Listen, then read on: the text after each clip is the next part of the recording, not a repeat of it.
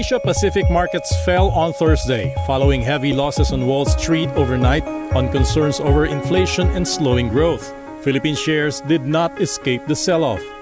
Also on top of mind for local investors, the Philippine Central Bank's policy meeting after trading hours, where a liftoff is now being priced in.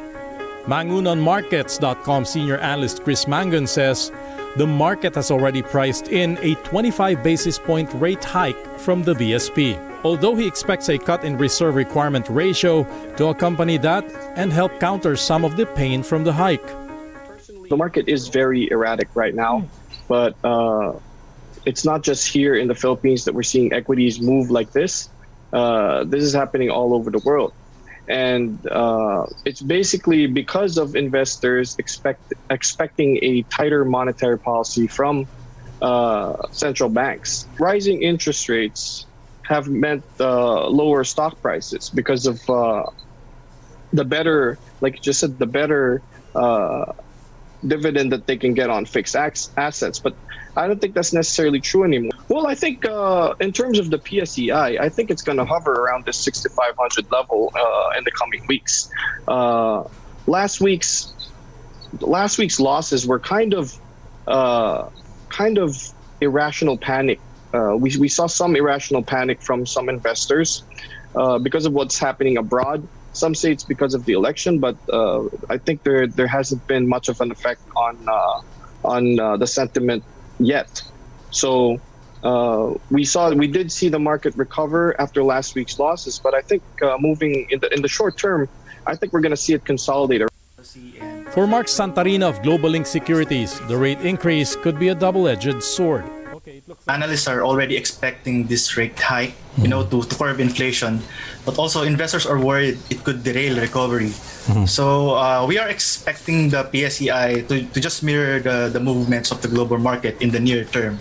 So we are seeing the PSEI maybe could move around 6,600 to 6,400 in the near term. For the day, the PSE index fell 1% to 6660.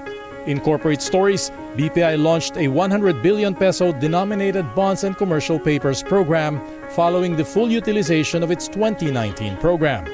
Funds raised will help the Ayala-led lender to diversify funding sources and support its sustainability strategy. Meanwhile, newly listed developer House Talk finally pushes through with the acquisition of a 12-hectare property in Biñan, Laguna, as it remains bullish on the growth prospects of the industry.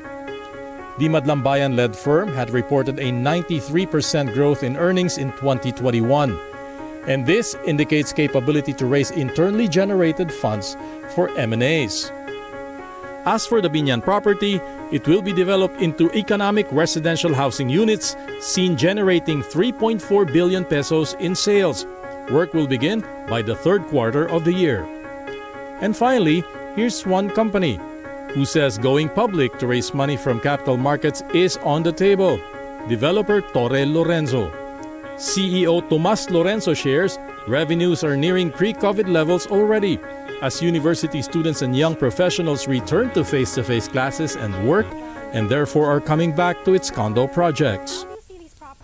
The hotel and leisure projects, they are starting to contribute. Luckily, we did surprisingly well in the pandemic because of people who were stuck in Mindanao and had nowhere to go. So even our resort projects did well because of people who were stranded. So we became the wedding capital of Mindanao. And that does give us a big boost to our revenue stream. At the same time, it really helps develop all the properties around us. Lorenzo says they have some 16 to 20 billion pesos worth of projects coming up in the next 2 to 3 years to develop.